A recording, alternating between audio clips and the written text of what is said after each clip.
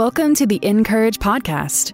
Each weekday, we meet you right where you are as one of our 30 writers shares what's going on in her everyday life and how God's right in the middle of it all. They bring their unique experiences, joys and struggles equally, so that you can feel less alone and be empowered by the hope Jesus gives. Listen in as our narrator, Grace P. Cho, reads today's article. Today's article is written by Simi John and is titled, The Birth Story That Changed Everything. My first pregnancy was hard. I was nauseated and vomiting almost the entire time. I prayed that if God ever wanted me to go through this again, at least my delivery would have to be easy. And it was. Delivering my daughter was such a beautiful and peaceful experience, thanks to the epidural and the angel of a nurse I had coaching me through the process. As the time got closer to delivery, I was really nervous. I was told that they were going to take the baby from the womb and place her immediately onto my chest. It may seem silly, but I faint at the sight of blood, and I am sort of a germaphobe. So the idea of having this baby covered in all sorts of fluids flung onto my chest was not how I had imagined this precious moment.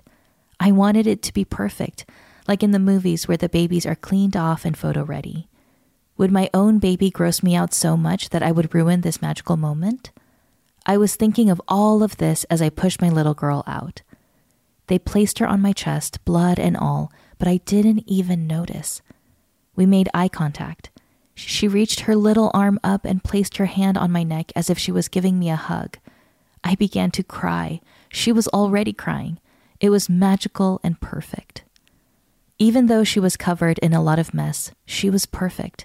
She was mine to hold, the one for whom I had been waiting 9 long months and loved more than I knew I could love. I always wondered about Mary, how she must have felt the moment she first held Jesus. I wonder if she was looking at all the cows and thinking, this is not the way I imagined this moment. But she was the one chosen to hold him. She was the one who would birth the perfect one, who came to make his home among the messy and broken. As Mary held that little baby, covered in blood and all, knowing he is the Son of God, she must have cried so many tears of joy. He was the one that they had waited for, the Messiah. The angels sang and the shepherds worshipped. It was indeed the perfect moment.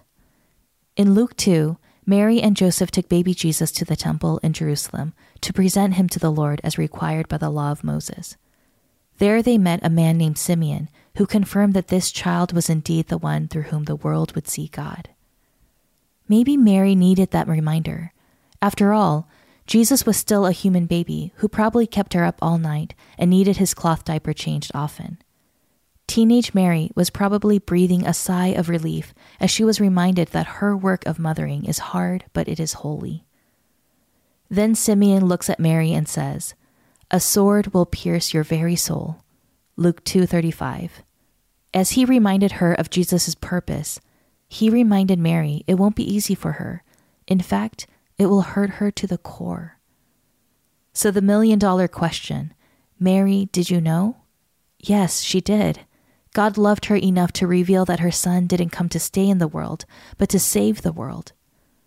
Unlike that starry night, with angels singing and cattle mooing, the day Simeon's prophecy came true was dreary and somber. On the hill of Calvary, Mary held her son, covered in blood, pressed up against her chest. Indeed, her soul was pierced. She would cry, but heaven would be silent.